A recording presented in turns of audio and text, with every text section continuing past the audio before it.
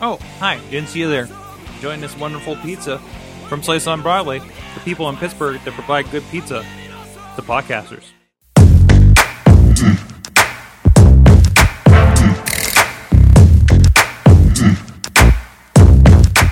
Hey guys, it's Mike Sorg, and this is an awesome chat, part of awesomecast.net, our interview series. We talked to awesome people, not just in Pittsburgh, they're all over the place, and today they're in Ohio. Check out everything on awesomecast.net, past interviews.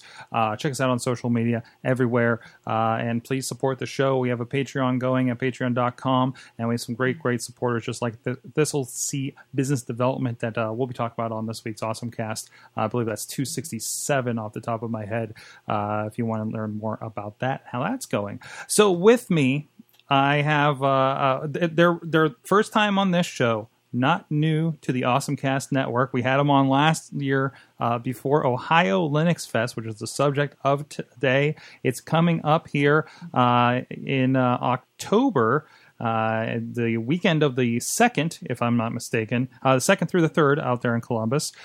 We have with us, first of all, Susan Rose on your right, if you're on the video, and Vance Kochender. Kokendorfer. Close. So close. I was so close. Thank you for joining me again.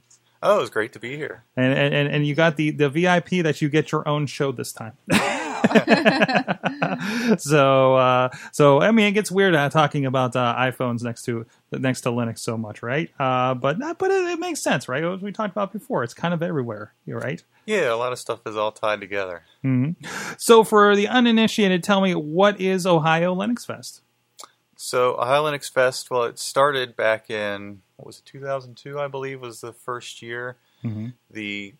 It was originally a group of Linux user groups, or several Linux user groups in Ohio said, well, hey, why don't we get together and have a conference? So they all sort of converged on Columbus at the Ohio State campus, and they pulled that off.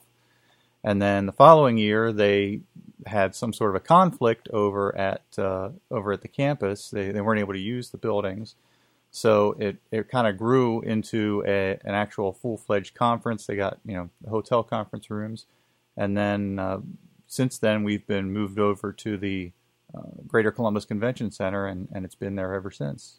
It's amazing, awesome, and that's cool because I know here in Pittsburgh, I'm very used to our loose nature we have with our PodCamp Pittsburgh, but this is a full-on conference, right? Like how many people are typically a part of this? We get our attendance last year, I think, was somewhere in the high 800s. Mm-hmm. It's generally fluctuated somewhere around there. 800 to 1,000 people is kind of what we plan for. Excellent. So tell me, for those that don't know, again, for some of the uninitiated, we talked about Linux a lot last year when we had you on the show and kind of the state of it, and especially these days, it seems, at least if you're paying attention to the tech side of things, Linux seems to be a part of a little bit more everything. Of course, our Android phones, our Android TVs, Fire TVs are all kind of based around this stuff. What are some surprising things that is run on this on the software, on this operating system that maybe some people don't know out there? Well, you mentioned TVs. That's one thing. I mean, a lot of times you'll get. A couple of years ago, I bought a TV for my mom, and it comes in the manual. There's a little page in there that says, this contains Linux software in there, and here's where you can go to actually download the software for the TV. Mm-hmm. I haven't taken the step to reflash that. So it actually it reveals, because I thought maybe the Linux consumer side would be a little bit hidden, right? It often can be. Mm-hmm. They should, according to the license that the Linux kernel is under, they should give you at least notice that says, this software is contained within here, and here's where you can go to get it. Mm-hmm. If they just distribute the binary version on the device with you. Now, different hardware manufacturers, the embedded space, they tend to be focused on, okay, well, let's cram the software in there and make sure it works and get it done. And so they don't always observe those niceties on the licensing side. But yeah, you can find it in all kinds of embedded devices, sure. Mm-hmm. My daughter at one point worked for a company that had a library. Their company was allowing people to look in their library of Linux programs that were already created for the Internet of Things type uses. So, for example, washing machines and coffee pots and all different kinds of things. And they, therefore, by paying a subscription, they could not have to start from square one when they were making the program for a similar object. They could see how far along somebody else did with a particular Internet of Things type thing, and then they could go from there to build on that. So you don't know what you're touching that could contain Linux in it. Certainly, it seems like it's kind of exploded here over the last several years. Like you mentioned the Internet of Things. Of course, we're talking about like the fridges and our cars and everything. I think there's a base of Linux in I have Microsoft Sync, and I think they used a little bit of that in there too. It was just there was an article going around this week that Microsoft is actually using Linux for their Apache servers in some aspect. So it's really interesting to see them all kind of getting attached to that. So what are the benefits? Now, obviously, why has Linux kind of exploded into Internet of Things, all of these devices, not just computers and tablets? I mean, there are a few different things. As Susan pointed out, you don't have to start from square one. You have a base, and a lot of times it just requires, if you have a new piece of hardware or something, it just requires making some alterations to it in order to get an operating system running on the new board. So essentially, it removes the amount of work that you have to do yourself. Mm-hmm. The free licensing is also a benefit because, I mean, you could also try to do that with some of the proprietary embedded systems, but then you end up having to pay a per unit cost for each one that you ship. And on the other hand, if you're using Linux, you do have to provide the code, and you have to do the maintenance on it.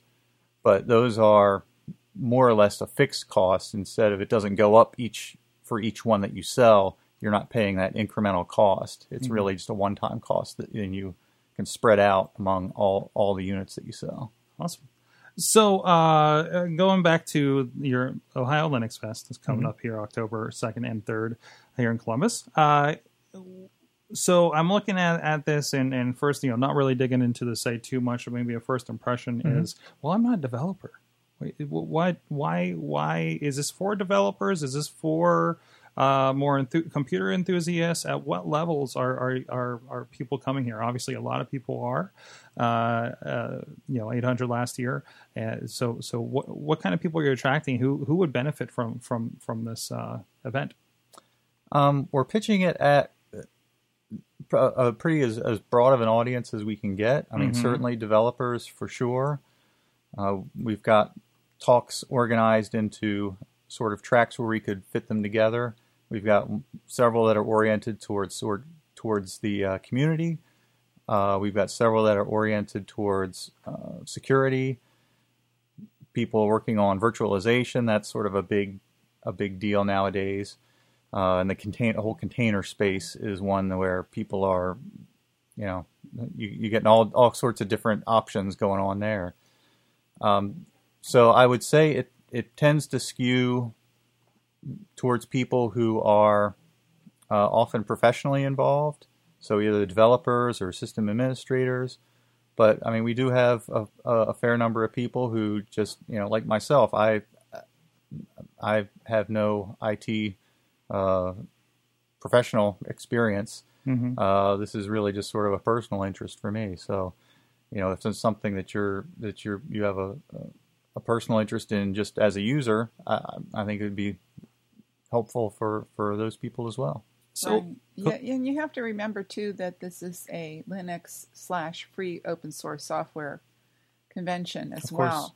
So, for people who are still using Windows, there are quite a number of free and open source software programs. I just made a brief list, like Firefox, Thunderbird, GIMP, OpenOffice, LibreOffice, And I've also used Drupal and Chatzilla for the IRC client. So that whole freedom, the whole freedom theme of being able to use something that's free, that's downloadable, that's that works well, on your computer, is liberating. And people always move to the direction of more freedom. And the whole idea of free and open source software and operating systems gives you more choice, more freedom, more creativity, possibly less cost. But finding the culture of that environment with all the people that believe in those type of ideals, and then way cool, and they're helping one another. Or they have not at Ohio Linux Fest per se, but the lugs certainly have install fests and help each other out with different hardware issues and reinstall issues, and sharing tips on a new open source program. Maybe you don't really know what the best use of Blender is, or what how to do something on GIMP, that they'll show each other things, and that collaboration is such a teamwork. And that's probably the greatest love of a lot of people. They come there for the technology, but then they get hooked into the whole culture of the free and open source movement. And by the way, it's not just for software and Linux; it's also free hardware. We're talking about protecting rights for people so that they can change the operating system in their tablet or their devices, and so that they aren't locked down or locked out of using the hardware that they purchase in the way that they would like to do. Mm-hmm. Yeah, I know Microsoft making some interesting strides, and it seems to be locking in computers that will only have Windows on them in interesting ways. I noticed upgrading some, trying out Windows 10, it registered to the board entirely. It makes me wonder if I can even put Ubuntu on this thing. And I know there's been some talk one way or another with some chip configurations. So what? In that, I think. So when we look at, some people are saying, well, I got my upgrade for free for Windows 10, but that's not really free in the long run, is it? Well, I mean, you get, and I have to say I'm not very familiar with the Windows pricing, how that's supposed to be working now. I don't think anybody who generally uses Windows knows either. I got a free. I'm still waiting for the other foot to drop.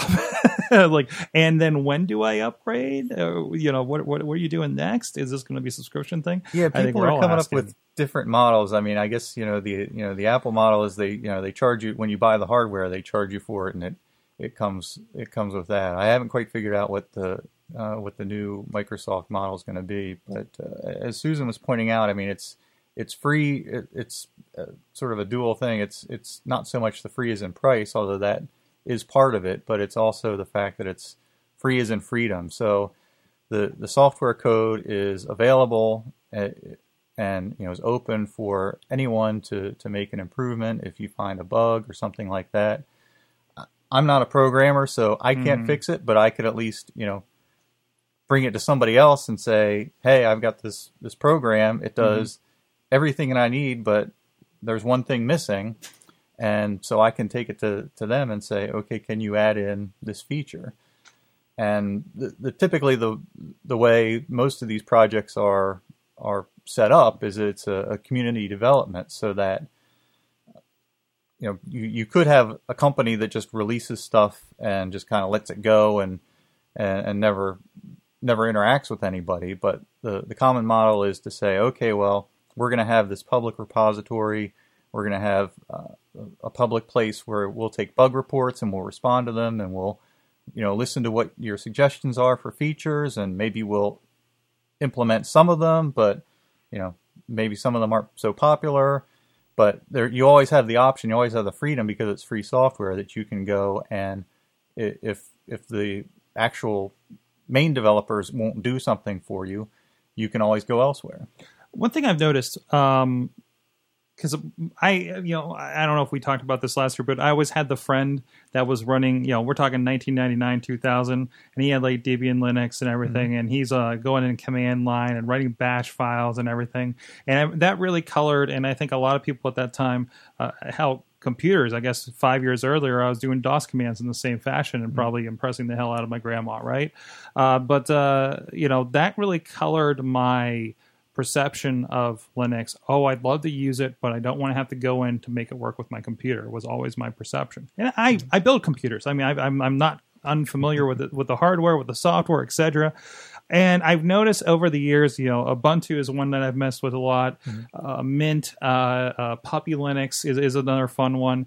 And the softening of Linux, can I call it? When I put an Ubuntu on a laptop, I actually still have a 2005-ish Dell XPS that runs like a dream when I throw Ubuntu on it. And it's usable. It's comparable visually with current operating systems. Is that kind of, we've worked out all the bugs and you don't have to worry about things not working? Is that a big key to the adoption of this as a desktop situation? Yeah, I mean, I guess you always have the perpetual. Whenever anybody doesn't have an article to write, they'll churn out one that say, "Oh, was this the year of the Linux desktop?"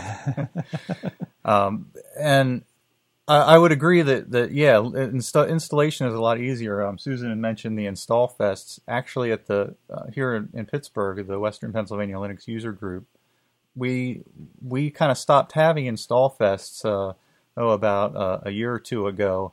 We used to do them several times a year, and we kind of gave up because nobody was really coming, because they really didn't. They could take care of it on their own. They didn't really need that. It was something where maybe if you had an odd piece of hardware or something like that, that might take some tweaking. But most ordinary commodity stuff, it pretty much just works. If it's something really new, some fancy new piece of hardware, support can lag behind. But usually once it's out for a while, the people get excited about it and say, "Oh, I want to use Linux on this," and so somebody steps up and actually writes a driver for it. For me, Linux. Ubuntu Linux is my test.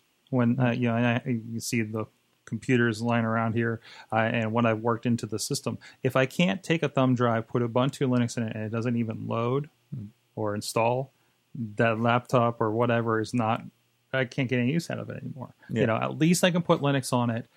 At least I can put Linux on it and use it for a bit, like that laptop I mentioned. The one I was putting on last night was actually one that my wife's old laptop from 2011, maybe. And that's why it's so good as a secondary market. Oh yeah, to have computers being reused that are really decent computers. I'm actually getting one from my daughter from Free Geek Chicago.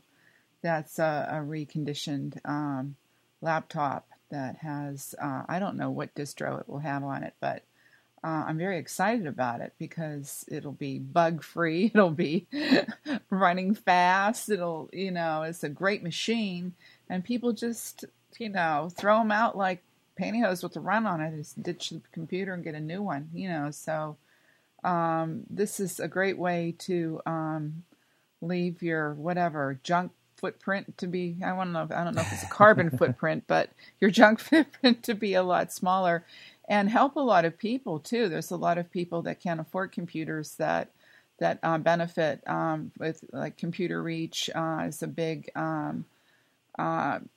nonprofit here that takes used computers and doctors them up, and then puts all Linux operating systems on them, and then sends them to people in need, whether they're local or whether they're across the world in Africa. Yeah, and they'll actually be doing a talk at Ohio Linux Fest. They're going to be doing one of the presentations on Saturday. So awesome. Speaking of the presentations, tell me where are the highlights? What should I be checking out if I'm coming? Okay, well, why don't I sort of run through the list here. So it's going to be Friday and Saturday. So Friday, October 2nd, Saturday, October 3rd. The Saturday is sort of traditionally been our main event, but I mean Friday now has kind of expanded to the point where it's really kind of worth going as well. I mean, not that it was ever not worth, but we had a lot less content running at the time. Mm-hmm. And now it really is pretty stuffed both days. So on Friday, we've got what we call our early Penguins track, which are just sort of normal tracks the same way that we would have on Saturday. So we have subjects like something you might be interested in, podcast, broadcasting and production, and it's kind of random topics. We have some programming stuff, a web content management system. We've got what was the other one? Oh yeah, System D. That's the new boot system, or the underlying init system that is some of the very early software that runs, and it's caused a lot of controversy, I guess, among some of the people, but it's starting to appear in a lot of the distributions, and it works differently. So I have a feeling that's going to be popular for people to learn how to do it. And then on Saturday we're going to have 4 different main tracks going at the same time. So we'll have one track where one is going to be about web development and other development topics. We've got one on virtualization and containers. We've got one that's going to be on networking and security. And then we've got one that's going to be mostly about sort of community subjects like the computer reach that I was telling you about. So I don't know, just to pick out a few things. I was looking through some of the slides that people had sent in. There's one about defense in depth, sort of how to set up your security processes on kind of a high level. Say, okay, well, how do we, instead of just setting up a firewall and then forgetting it, how do you set up a layers of defenses if you have, if you want to protect your system from malicious people or malware trying to break in. So those are 4 tracks of people that have submitted applications that had the topics reviewed and accepted and assembled in these 4 tracks. But I wanted to mention there's actually 6 tracks. There's 2 more on Saturday. Where else in the world are you going to go for free if you enroll in the Enthusiast Pass for pre-registration? It's going to give you 6 tracks of options. Now, the other 2 tracks are a career track that show you all day long how to advance your career, and then the other one is the open source solution stage that some of our sponsors are telling us about their products. So it's the best show in town. It's the best show ever. I mean, it's one of a kind. I mean, any other computer show you go to, what are the admissions, like $300-400? Mm-hmm. And this is free if you pre-register for the Enthusiast Pass. And if you're a walk-in, we're going to be charging $10 for a walk-in fee, which is nominal. And then we also have professional training that's paid, and that runs from $350 to $450 for the day, which is also very reasonable for professional training. Mm-hmm. So that happens alongside the early to Penguin track on Friday. Mm-hmm. So and you know what? A lot of the talks, when you go in there, it'll say beginner, intermediate, so you know kind of what you're getting into when you sign up. So if you're bringing along a spouse or somebody who's only marginally interested in computers, there's enough interesting talks to go to. And by the way, the keynotes tend to be a little bit more, inclusive of the whole community, so that people who are not developers can often get a lot of pleasure and enjoyment out of coming to the keynotes. There's a keynote Friday evening one Saturday morning, one Saturday evening. There's also a lot of social things there. There's a happy hour get together Friday. There's the expo hall with lots of swag, people to talk to, different cool things that you never saw before, and also the after party, which is $5 admission for the after party, which is a lot of fun. Mm-hmm. Unique to this year, we're going to be in the Hyatt for the after party, and hopefully their Wi-Fi is very cool, very fast, better than the convention center is, and they're going to try to stream Richard Stallman from the Free Software Foundation. They're having a 30-year anniversary, and so they're going to try to stream Richard Stallman from that to the party, so people can experience him. A lot of people, some people like him, some people dislike him, but we all sort of have a cheerleading section behind Free Software Foundation. Then the other thing is, I just wanted to mention John Mad Dog Hall, unfortunately, is out of town this year. He's a big name in the free software Linux movement, but he is going to pre-record an address for us, and so we will have something new from John Mad Dog Hall at Ohio Linux Fest this year. Well, nice. We have news. I don't know if maybe this is news to you as well. So he was going to Brazil. There was another event going on, but apparently there's some, I don't know if that date changed or whatever, but he's going to be actually coming out to be there. Yes. So yes.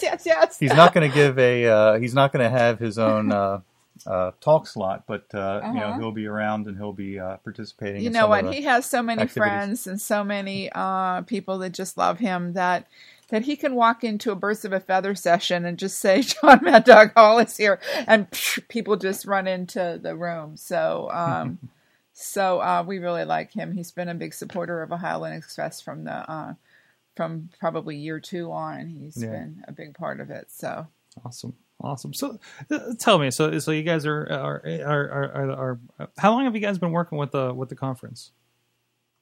Let's see. I think I started maybe around 2004, something like that. So I've been volunteering, just kind of doing odd jobs here and there, and then for last year and then this year, we had a vacancy in the speaker chair. So that's what I've been doing. So I get all the proposals that come in, people that want to give a talk, and so we sift through them and try to assemble everything together into tracks. And it's basically a job of herding about 36 cats and getting them all lined up.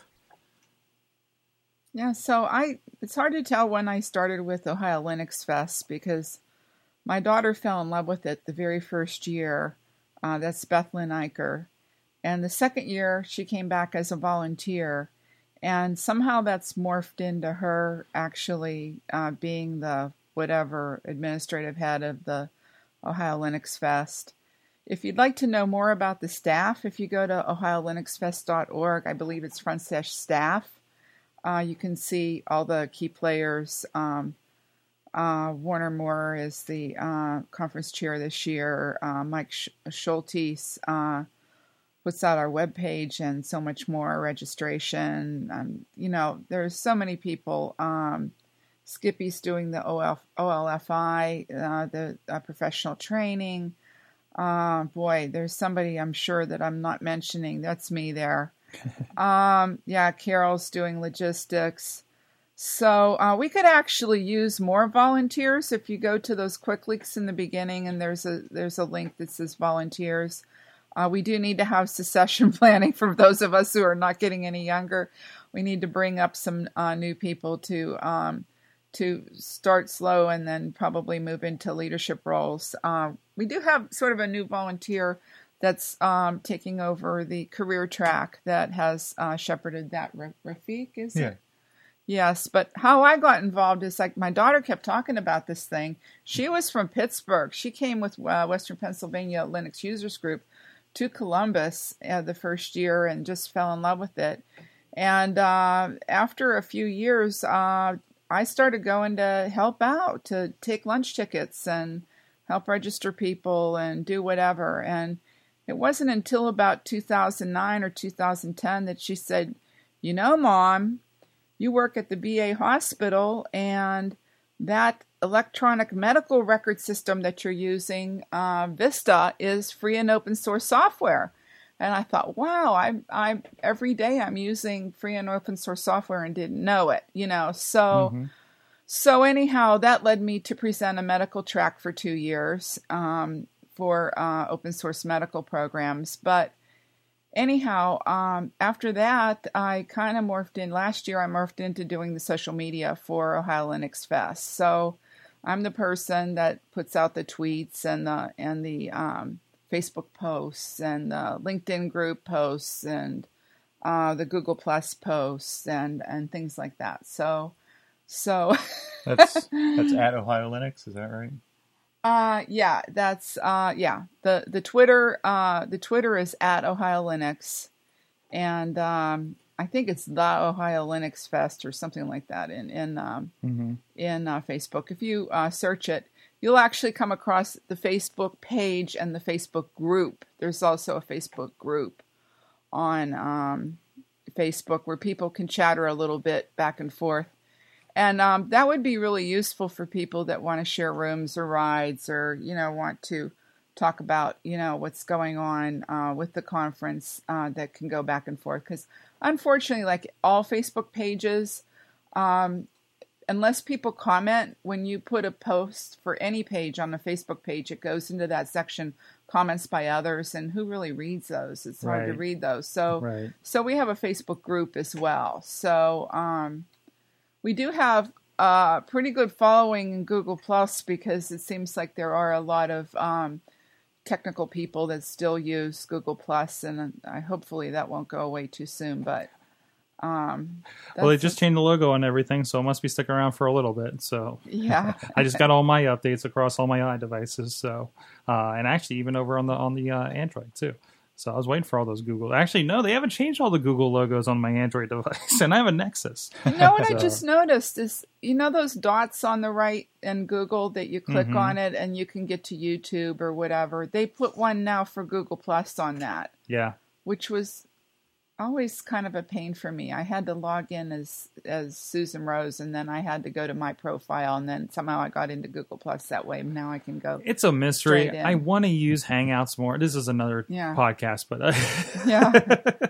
because I was setting up with a client, I'm just like, I forgot how much of a pain in the butt it is to use Google Hangouts, but there's other options. You have to download that software chink that it makes you download before it can work. You know what? I'd like to put out there that if anybody uploads something to YouTube or they are doing a Periscope session at Ohio Linux Fest, please, please, please let me know. I mean, you can message me on Facebook, you can email me, or you can just put a social media post and I'll see it. And I would like to congeal those in one place. Actually, we do have a YouTube channel for Ohio Linux Fest, and it looks like there's only 2 videos there, which is kind of mistaken because when you go to the list, I have a conglomeration of everybody else's videos from Ohio Linux Fest there. So if you want to see what the talks were like in a different year, or if you're preparing for a talk in a new year and you'd like to see what the talks were like, you can go to the YouTube channel, go to the lists, and you can see some keynotes. You can see some other people who have uploaded their own talks. So if you have a company or whatever that's very proud of you for doing a talk, please, videotape yourself and then let me know where you've uploaded it to, and we can put that in our list, and then we can go to social media and advertise how many of the videos are on the YouTube list. Good, awesome. Awesome. So last bits. What is there a deadline on registration for everybody checking in? Register as soon as you can. We usually cut it off somewhere around maybe 24 hours ahead of time, something like that. Probably the bigger thing that you're going to have to look into is hotels. A lot of the hotels that are connected right to the convention center are sold out. So you can go to the hotels page on ohiolinux.org, and you'll see some description of at least how things stood as of a couple of days ago. Mm-hmm. So I advise you to check out the hotels and then go in and register as soon as you can. It's pretty quick. As Susan was saying, the enthusiast level of registration, which is get you into all of the talks on Saturday and the early Penguins talks on Friday. That's free as long as you do it ahead of time. And then the next level up is the supporting level, which is essentially gets you the same thing, although it also gets you a T-shirt and it gets you into the after party for free. And it's there.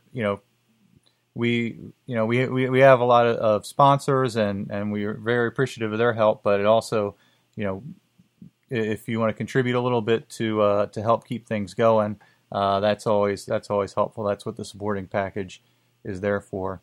And then the professional level is the Friday professional training that'll be going on. So that's probably of most use to people who have some use professionally for these technologies. The Docker class is proving to be very popular. So you may want to get in on there if you want to make sure that you get a space there. We have ones on OpenStack as well.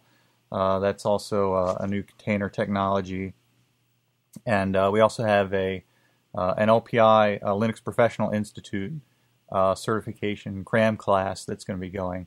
The LPI class is actually only $350. The other classes are $450 for the entire day. I wanted to mention that we're all volunteers here. Mm-hmm. And the staff are all volunteers. We're buying our own hotel rooms. We're buying our own T-shirts. I know of one at least who registered as a supporter just to support the convention because of how much they believe in it. So it's more than a conference. It's something you can believe in. And so I wanted to say kudos to everybody who's believed in us and helped us over the years. Excellent. It's been great to see what you guys have been doing. Thank you for bringing Ohio Linux Fest to our attention. Hey, it's not that far away if you're in Pittsburgh, as many of you are, I know, that listen to this show. It's a 3-hour drive away to Columbus? That's not bad, right? Three and a half. 3.5 hours. That's fine. That's reachable, man. That's only slightly farther than Cleveland. No, it's worth it. And Columbus is a town that's coming up, as I believe we talked about last year about this, and I hear so many great things coming out of there. And we talk about all the stuff coming up around Pittsburgh, but Columbus is really another one of those towns that's coming up too, and it's really good to see that happening. So, thank you so much, Susan and Vance. Where are you guys personally on social media if people want to hit you up on Twitter or anything? Are we on Twitter? Oh yeah, Twitter is at Ohio Linux Fest. I have several Twitters of my own, but it's not at Ohio Linux Fest Summit. It's at Ohio Linux. By the way, yes. Our hashtag is #Ohio Linux. You don't have to put Ohio Linux Fest, Ohio Linux Fest 2015, none of that. Short and sweet, just Ohio Linux. That's so right. If you check that out, you can see a lot of different companies and people that are posting that they're going. It's all you guys. Excellent. And Vance, are you on the social medias? You want people to reach out to you on?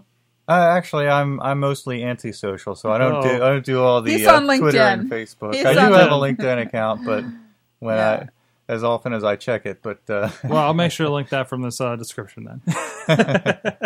We'll get you some new friends over there. Thank you so much. Check them out, ohiolinux.org, and check out all the other discussions over at awesomecast.net. Follow us on social media, Awesomecast on the Twitters, Facebooks, and Google+, and Awesomecast on the YouTubes if you like the video forms of these. And thank you so much for joining us, and we'll see you guys next time. Thank you to our awesome guests. You've been our awesome audience. Have an awesome week.